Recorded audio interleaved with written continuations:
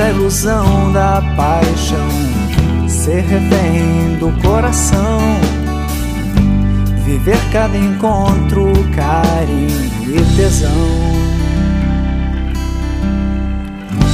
Ir para o cinema, não ver nem metade do que passar, ver o pôr do sol sentados à beira-mar.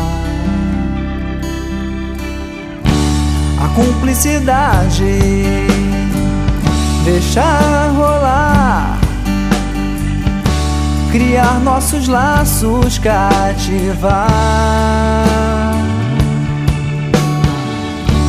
pra que uma hora antes de se encontrar,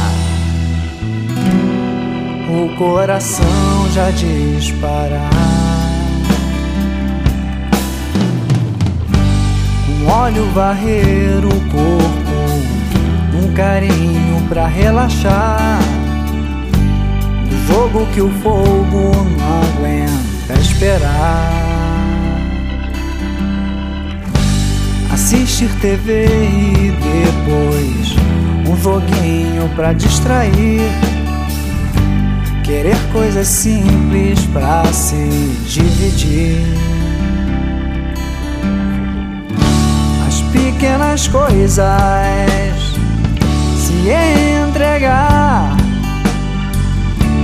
um botão de rosa pra regar.